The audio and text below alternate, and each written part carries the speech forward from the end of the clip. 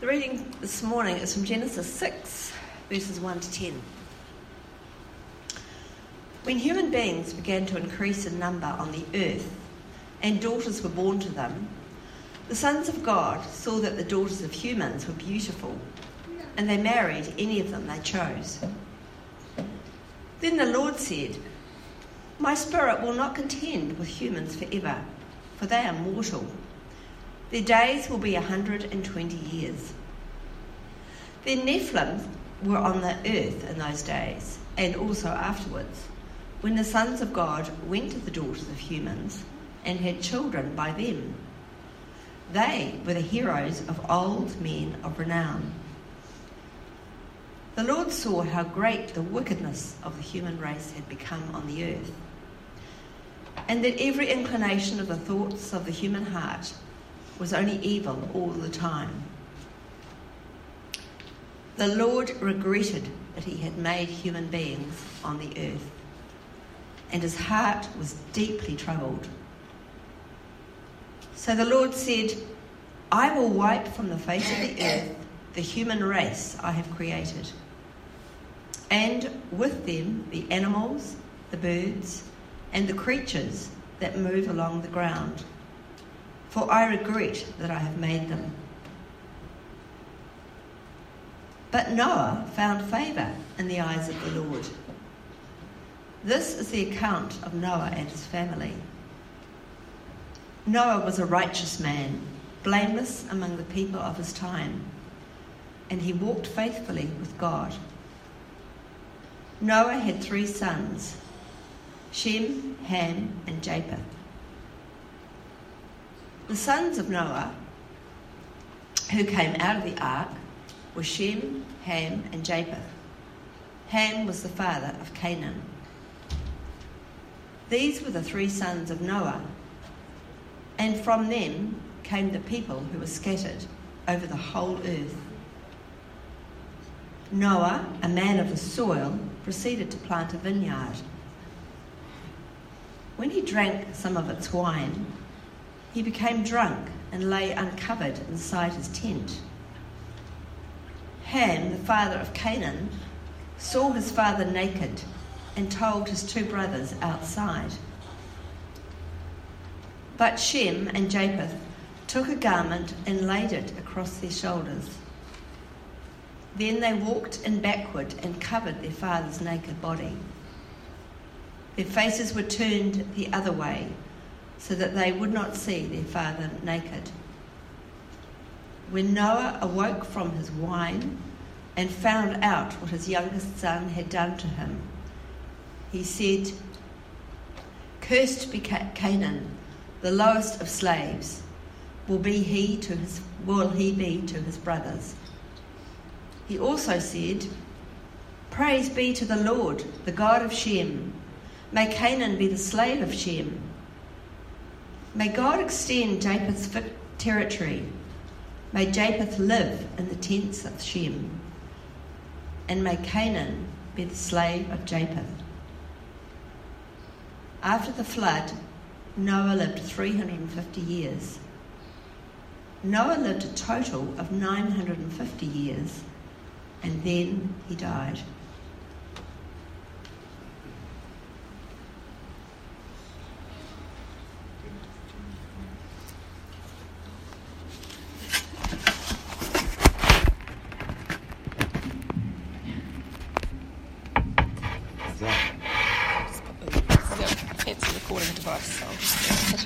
Oh, great. Thank you. Good morning, everyone. What a great pleasure it is for Jamie and I to be with you this morning here at Abide. It's a really nice time for us. We had a great day yesterday. We were so well looked after by Graham and Sarah. We had a lovely afternoon tea with some of the leadership group. Then we came back and had dinner with them. And then what a pleasure to be with you this morning. Great to be able to open the scriptures, to sing God's praises, to come before him in prayer, and to share a little from this strange passage, I think, in Genesis. Certainly the second reading that Louise read. It's a little odd, isn't it? And you may wonder why we're looking at it, but I hope it becomes clear as we go through. I did want to, before I open the word with you, I wanted to bring greetings from St Stephen's, which is the church where Jamie and I are from. We pray for you guys often and regularly, and But I wanted to bring greetings from the rest of the diocese too. You're a real encouragement to all of us, and I'm so pleased that we're able to join with you this morning. We can't, because of the spread geographically of the diocese, we can't be together as much as we would like, but great to be able to do it.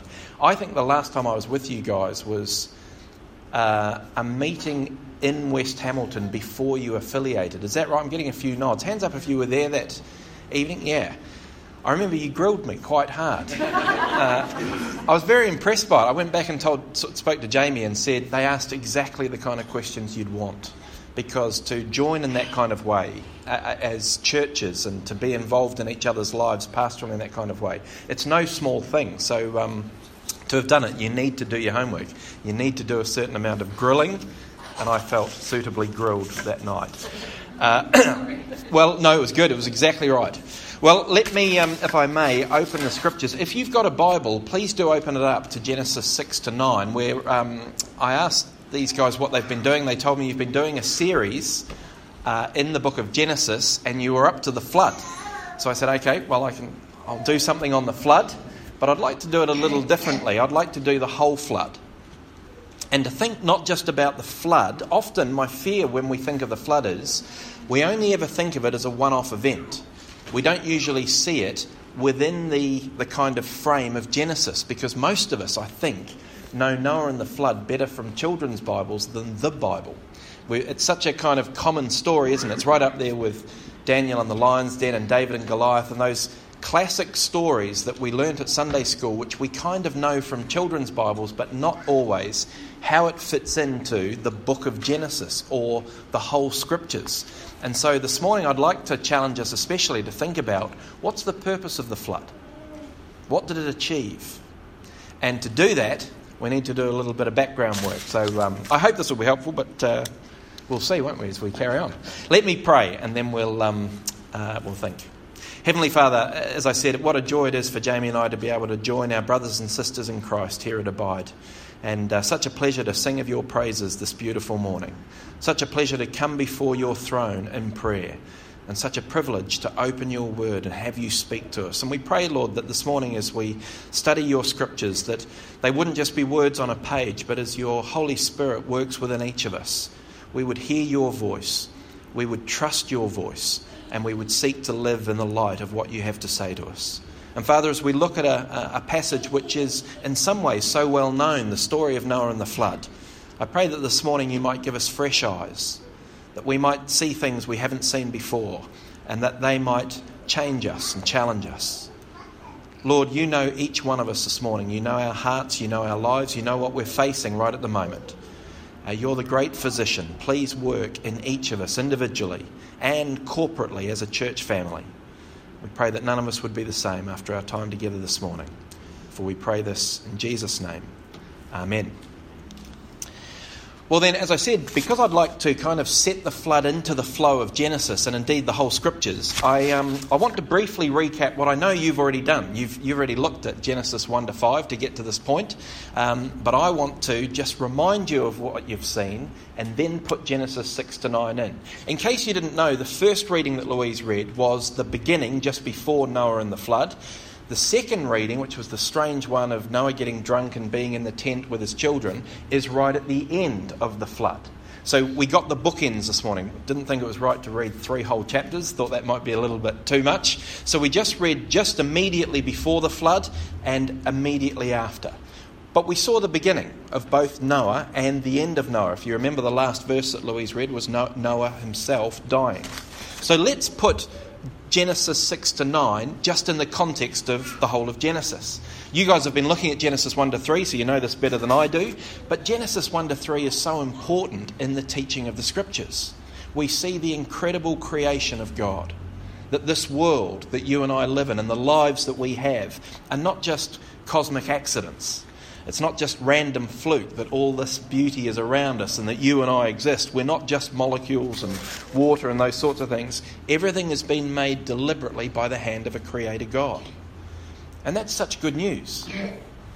It means that our lives are not just accidents with no meaning. It means that if we were just a product of an impersonal evolution which began with an accidental Big Bang, in the end, nothing means anything. Our lives are hollow and there's nothing more than the here and now. But because this world, this universe, human beings are the product of a purposeful creation by our God, it means there is meaning. There's more than just the here and now, which is great news. And when you read through Genesis 1 to 3, God looks at his creation, as you know, and he saw that it was good. In fact, he says it's very good. Which always brings us to the question, well, why is that not the case now? Today, this world that you and I live in, although there's some beauty to it and some wonder to it, I couldn't believe the view I was seeing yesterday from the Corbyn's house. There's some beauty to it, but there's also some difficulties in this world. You and I see pain and loss. We experience death and injustice. We feel inequality and hurt. We see evil. We see not good. So what went wrong with God's good creation? The creation that he made and looked out upon and said, it is very good. And this is not just an academic question. People will often ask this of Christians. How can you believe in a good and powerful God when we live in the middle of his creation and there's so much that's not right with the world? Well, it was Genesis 3, as you looked at that, I'm sure, that told the answer to that.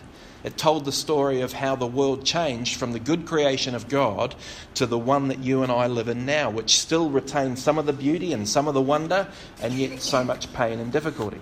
Because in Genesis 3, you see the first sin. Adam and Eve, what they do. And what they did in that first sin is very important. They didn't steal an apple. That's what sometimes people think was the first sin, right? They think it was just stealing an apple. It wasn't. It wasn't even an apple, was it? What was it? The fruit of the tree of the knowledge of good and evil. It wasn't an apple at all. But it was more than just breaking rules. Sometimes people go, well, it was just one broken rule. Why is it so bad? It wasn't just one broken rule. Sin was much more. Adam and Eve did some terrible things. They doubted God's word.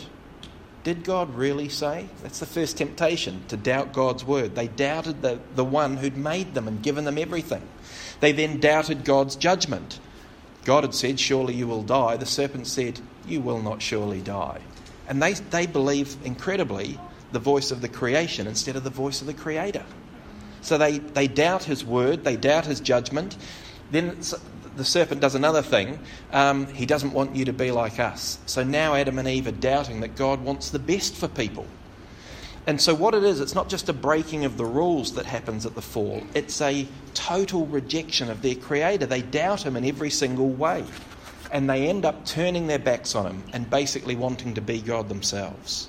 That's the essence of sin. And that's still the heart of sin today. It's not just breaking kind of neutral words. It's turning our back on the one who's given us all things and kind of thumbing our nose, waving our fist. It's us ignoring the one who's given us everything and saying, I can't be bothered with you, I don't trust you, I don't believe your word or judgments, I don't think you want the best for me, and I'll rule myself. That's kind of the heart of it. So, the cause of the fall, the thing that changed everything from the good creation, the cause of the fall was sin. Now, flowing out of that one action were the devastating consequences. And there's lots of consequences, and I'm sure you looked at them as you went through Genesis 3 and 4 and those kind of things. But I want to give you 4 key consequences this morning of the fall, because I think we see it play out in Noah and the flood. So 4 key consequences, 4 things that went terribly wrong once the fall happened. The first one, the relationship between people was corrupted. So before the fall, Adam and Eve have a wonderful relationship. Trusting, loving, generous, kind, patience. And the symbolism of this is they were naked. What's the first thing Adam and Eve do once the fall happens? They cover themselves. They're ashamed now. And that symbolically is this picture of human relationships now being broken, not what they were meant to be. So the first consequence of the fall is corrupted human relationships with each other. The second thing they lost is the good relationship between God and people was now corrupted. Before, God had walked in the garden with them. Now he will not. They can't be in his presence because they've caused this problem in the relationship. So, first problem, relationships between people corrupted. Second problem, relationships between God and people corrupted. Third problem, they lose their safe, secure home. They're kicked out of the garden. Now that garden had been a wonderful place. Think of the place that you love the most and feel the most safe. It's not perfect, because in this world there is no place like that anymore, not since the fall. They lost safe, secure home. We in Christchurch know as well as anyone, you can't even trust the ground you walk on anymore for safety and security in this fallen world. But they lost that home. The fourth one that came in, fourth consequence, so broken relationships with people, broken relationship with God and people, the loss of a safe, secure home. The fourth one, of course, was death. Death now entered into human existence. So you've got the cause of the fall, sin, then you've got these four consequences of the fall. And they are still the four things that people struggle with today in this world. These are the things that cause such pain and difficulty. Isolation and separation from loved ones, relationships which we lose or that betray us, and our relationship with God. This world knows it was created for a relationship with God. And part of the misery of the world is those that aren't in a good relationship know there must be something more to life. They know they're missing something. This lack of a safe, secure home. And of course, death is the thing that casts a shadow over everything. So you've got these four consequences from the fall which continue to be the difficulty. And part of the way of reading the Bible is, you could break the Bible up into three parts. Creation, good creation, fall, everything goes wrong, and the rest of the Bible is how do we fix what happened? How can God fix what went wrong at the fall until you get to the new creation? Part of the journey from the Bible is from the garden to the city, the creation to the new creation. But how can God fix the cause of the fall, sin, and all the consequences of the fall? And when you read through the rest of the book of Genesis, it gets worse. Instead of just a one-off action by Adam and Eve, you then looked at chapter 4 with Cain and Abel. What a depressing scene to see these brothers live that way. But it kind of gets really bad in our passage. Chapter 6, if you've got your Bible there, just have a look at verse 5. God looks on the people of the world and says, people were wicked. Every inclination of the thoughts of their heart were only evil all the time. That's unbelievable. It's gone from sin, a one-off, to now being almost integral in every person and the way they live.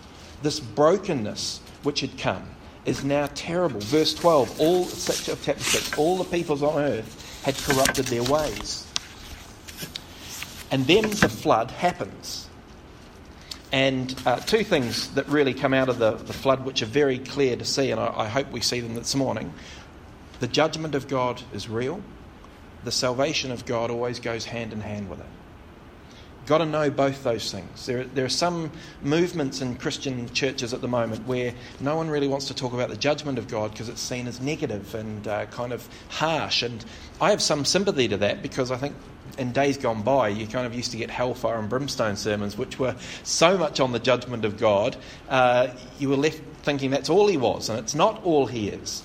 But we've moved so far from that now. In some circles we never talk about the judgment of God.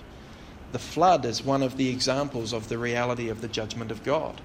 Now, there's some good stuff with the judgment of God. We've got a good judge. One of the problems of judgment in this world is there's fallible judges who make mistakes and who can be bribed or make wrong opinions or decisions. We've got a great judge. But the judgment of God is a kind of sobering reality in the flood. But it's not the only reality, because hand in hand comes his salvation. This God who judges always gives people a chance to respond to his grace, to come under his protection. And so in chapter 6 verse 8 you see it says Noah found favour. That word can be translated grace. Noah found grace in the eyes of the Lord. So what we're going to see in the flood is his judgment and his grace and salvation. But I'm going to ask you today, what's the purpose of the flood? What did it achieve?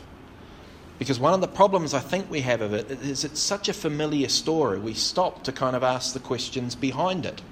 Why is it here? What did it do? Even many people that aren't regular churchgoers have heard of the animals going 2 by 2 onto the ark. That's how familiar this one is, the rain coming down. But that can be a curse, this familiarity, because we forget to really think about it. It's so familiar, we sometimes stop to think, did the flood work? If it didn't work, what did it achieve? Why is it being recorded for us? So I want to get us thinking about those things this morning. So I want to take you very quickly, and it will be quickly, through a few of the details, just so that we can see some of the specifics here, and then I'll start hopefully answering a couple of the questions. So if you've got your Bible, have a look at verse 14. We see specifications for the ark. This is not Noah was a good tradesman and he could build whatever he wanted. He's got specific measurements that had to happen. It's to be made of specific wood, it's to be coated with pitch inside and out, and it's to be built with specific measurements. And those measurements are huge when you work it out. It's a kind of matchbox shape. In fact, the word ark in the Hebrew literally means box. So it's probably not the lovely kind of picture that you see in lots of the children's Bibles. And presumably that's because this boat, it wasn't built for navigation. It wasn't built for steering. It was just built to float and to carry safely the everything on board. So that's the instructions to build the ark. Then Noah is told to take his wife, his 3 sons, and their 3 wives. So there's going to be 8 human beings on this boat. He's also to take birds, animals and creeping things of every kind with them. So this is chapter 6, verse 19 and 20. A pair of each one, a male and a female. But it's not just a male and a female. That's of the unclean animals. In chapter 7, verse 2, it's 7 pairs of every clean animal and 7 pairs of every bird that flies. So some people forget that detail, but it's important. There's even more animals on the ark than sometimes we remember. He's obviously to take 7 of the clean animals, I think, because it's the clean animals that will become the sacrifices and the food as they go forward. So they need more of the clean animals. Some people scoff the Noah and the flood story here. They mock the thought that Noah's out there trying to catch all these animals, and how can you catch all the animals and bring them onto the ark? He couldn't stand on the gangplank and go, here, wombat, come on, or anything like that. But it's very clear from chapter 6, verse 20, the animals come to Noah. I never know why people doubt these things. If God can create this world, he can get animals on a boat, right? This is not a big miracle if God can create everything. Chapter 7, verse 5 is a very positive statement. Noah did all the Lord had commanded him. Noah's being asked to do some strange things here, but Noah is trusting and obeying. The heart of the Christian faith, trust and obey. That's what Noah's doing. God has initiated salvation. Noah is trusting and obeying. Then God brings the rain, because it's by flood that he's going to destroy the earth. And we're told in the flood account that it rained for 40 days and 40 nights. Sarah said that if we'd been here last week, it was monsoon kind of thing that we missed out on. Not compared to this. 40 days and 40 nights. And in chapter 7, verse 21 to 23, we read the devastating results. Everything except Noah and those with him on the ark perish. This is serious what's happened, and we need to see it that way. That's the outcome of the flood. Destruction. People argue today over whether this really was a global flood over the whole world or just a localised one in the kind of the experience of those there. I take it when you read Genesis 6 to 9, you have to take it as a global flood. That's the way it's portrayed. It's the only thing that makes sense of the verses. It's stressed all through these chapters that this is a total judgment except for the ark. Well, at the end of those 40 days and 40 nights comes the next part of the story I'm sure most of us remember. Noah releasing birds to see when the floods have subsided. And soon the waters do recede. And in chapters 8, 15 to 17, God tells them and all the animals to come out of the ark. And basically there's a mandate like given to Adam and Eve given. Go forth and increase in number. Exactly the same thing that was said to Adam and Eve, Noah and his family are now to do in this kind of new creation after the flood.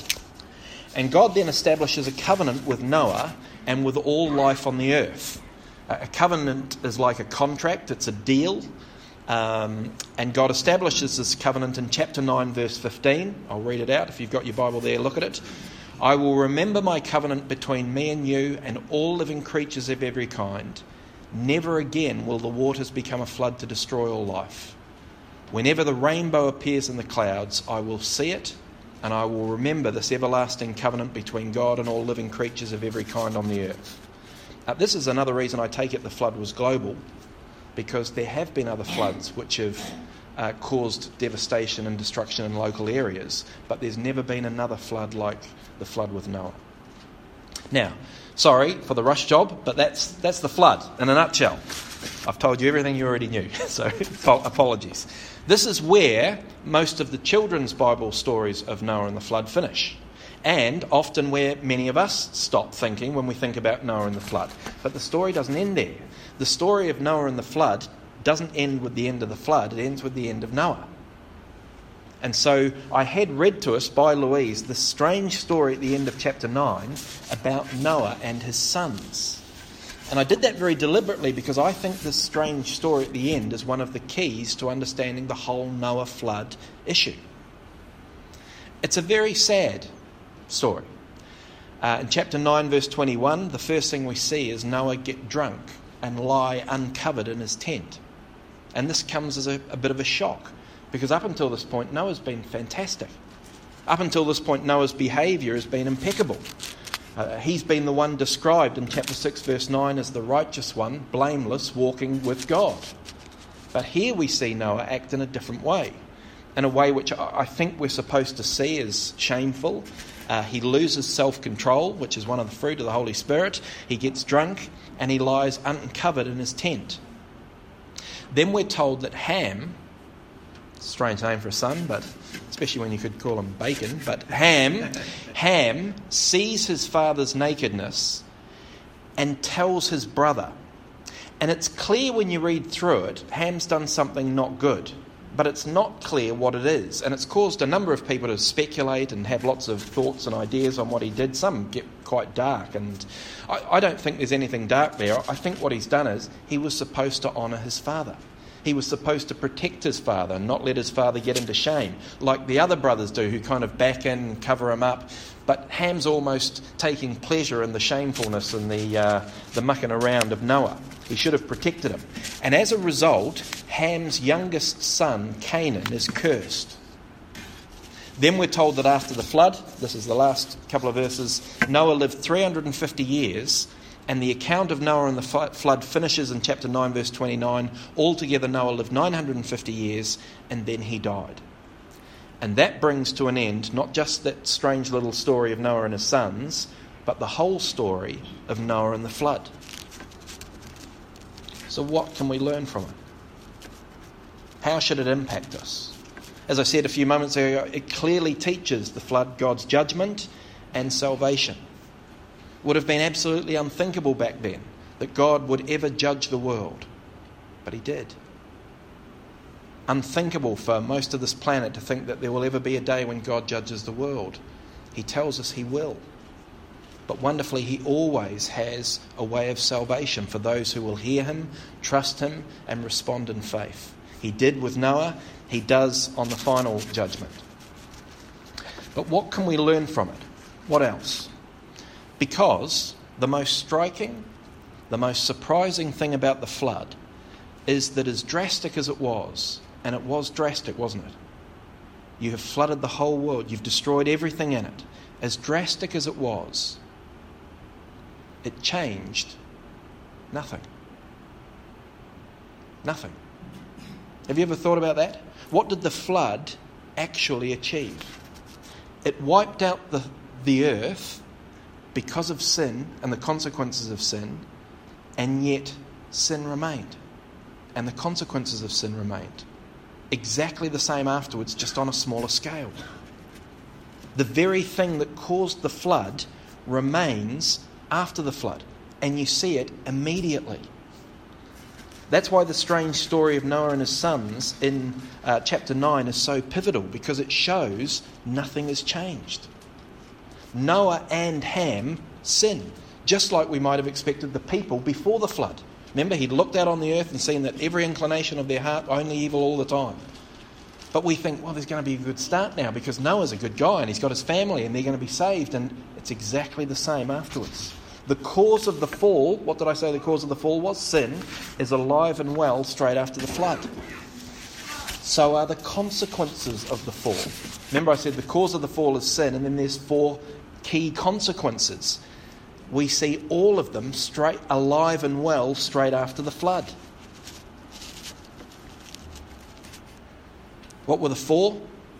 Ruined human relationships, ruined relationship between God and people, no safe, secure home, and death. We see all 4 of them immediately after the flood. The breakdown of Noah and his son, the cursing of Canaan, all show that human relationships are still frail and fraught. They're still exactly the same as they were before the flood. The relationship between God and humans is still frail. Now, sometimes people go, no, he saved them and he gave them the covenant with the rainbow, and there's truth to that. There's still, the relationship's not as bad as it could be, but there's still a problem with it. Remember what the sign of the rainbow is? It's to remind God not to flood the earth again. If I came home from work one day and said, listen, Jamie, I've decided every time I hear the microwave bell ding, that's reminding me not to destroy you completely. You'd probably wonder about our relationship. That's the sign of the rainbow for God. It's clear that the relationship has not been fixed yet. So the relationship between people and people is still corrupted. The relationship between God and people hasn't been fixed. The new creation after the flood is clearly not as good as the garden.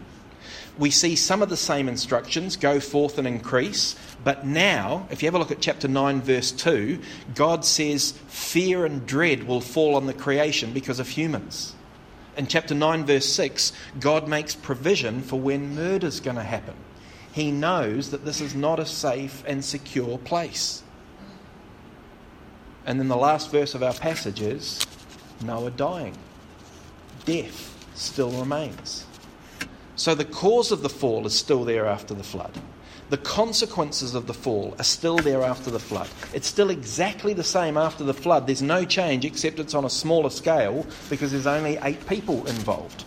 So if nothing has changed after the flood, the cause is still there, the consequences are there, what did the flood achieve?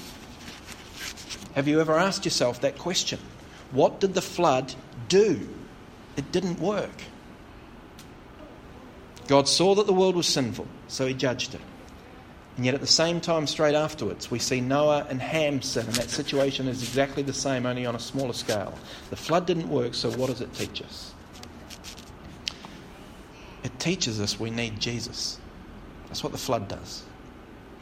It teaches us that a solution, even as drastic of washing the whole world clean and starting with one human being, cannot sort out the problems of the fall.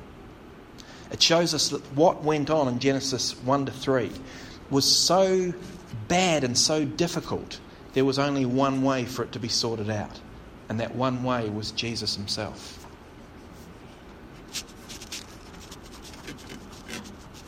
Noah was called the righteous man.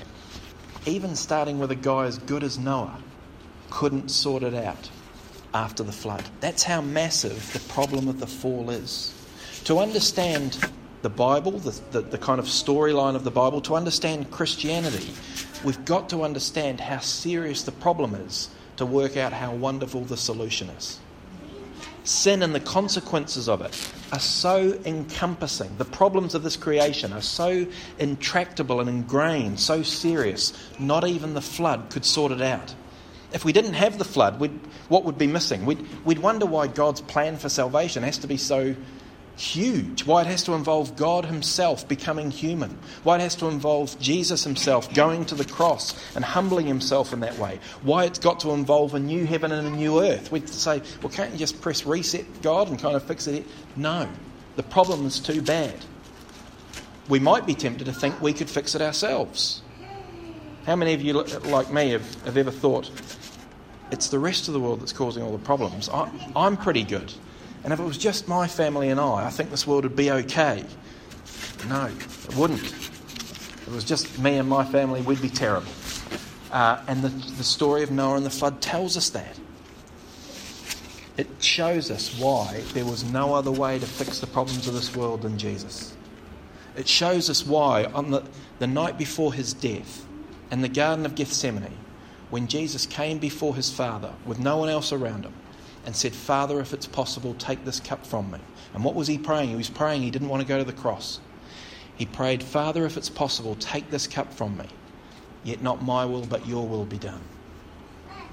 If you were the Father and there was any other way to save people, you'd take it. That option right then, wasn't it? There was no other way. Jesus was the only way for us. And the flood shows us that so clearly. God's plan of saving people. This wasn't a failed attempt by God. It's not like plan A was the flood and then I'm not sure what to do. God knew it was only Jesus, but the flood shows us that nothing else can sort it out. The problems of the fall, the problems that you and I face and experience in this fallen world were so serious, not even a new beginning in this creation could fix it. Only God himself in the person of Jesus, only his work on the cross and resurrection leading to a new heaven and a new earth would sort it out for us. The flood wonderfully shows us the power of the cross. The flood wonderfully shows us the grace and mercy of the God that you and I have. Which is why if our faith is well placed in Jesus, it's where it needs to be, because it's the only solution to this world. Why don't I pray? Heavenly Father, we thank you for the book of Genesis, which goes right back to the start and shows us foundational truths, things that we need to know and understand to kind of know and understand you and know and understand ourselves and know and understand your purposes. And I thank you for the way that the flood, with all its judgment and salvation, so clearly points us to the cross with its judgment and salvation, and so clearly shows us the wonder of our Saviour, the one who could do what even the flood could not. And Father, we have the great privilege of calling him today our Saviour and our King, of proclaiming his truth to the world around us and being transformed into his likeness. Father, I pray that you would give us an even deeper love for the Lord Jesus and an ever-increasing desire to serve him in this world. We pray these things in his precious name. Amen.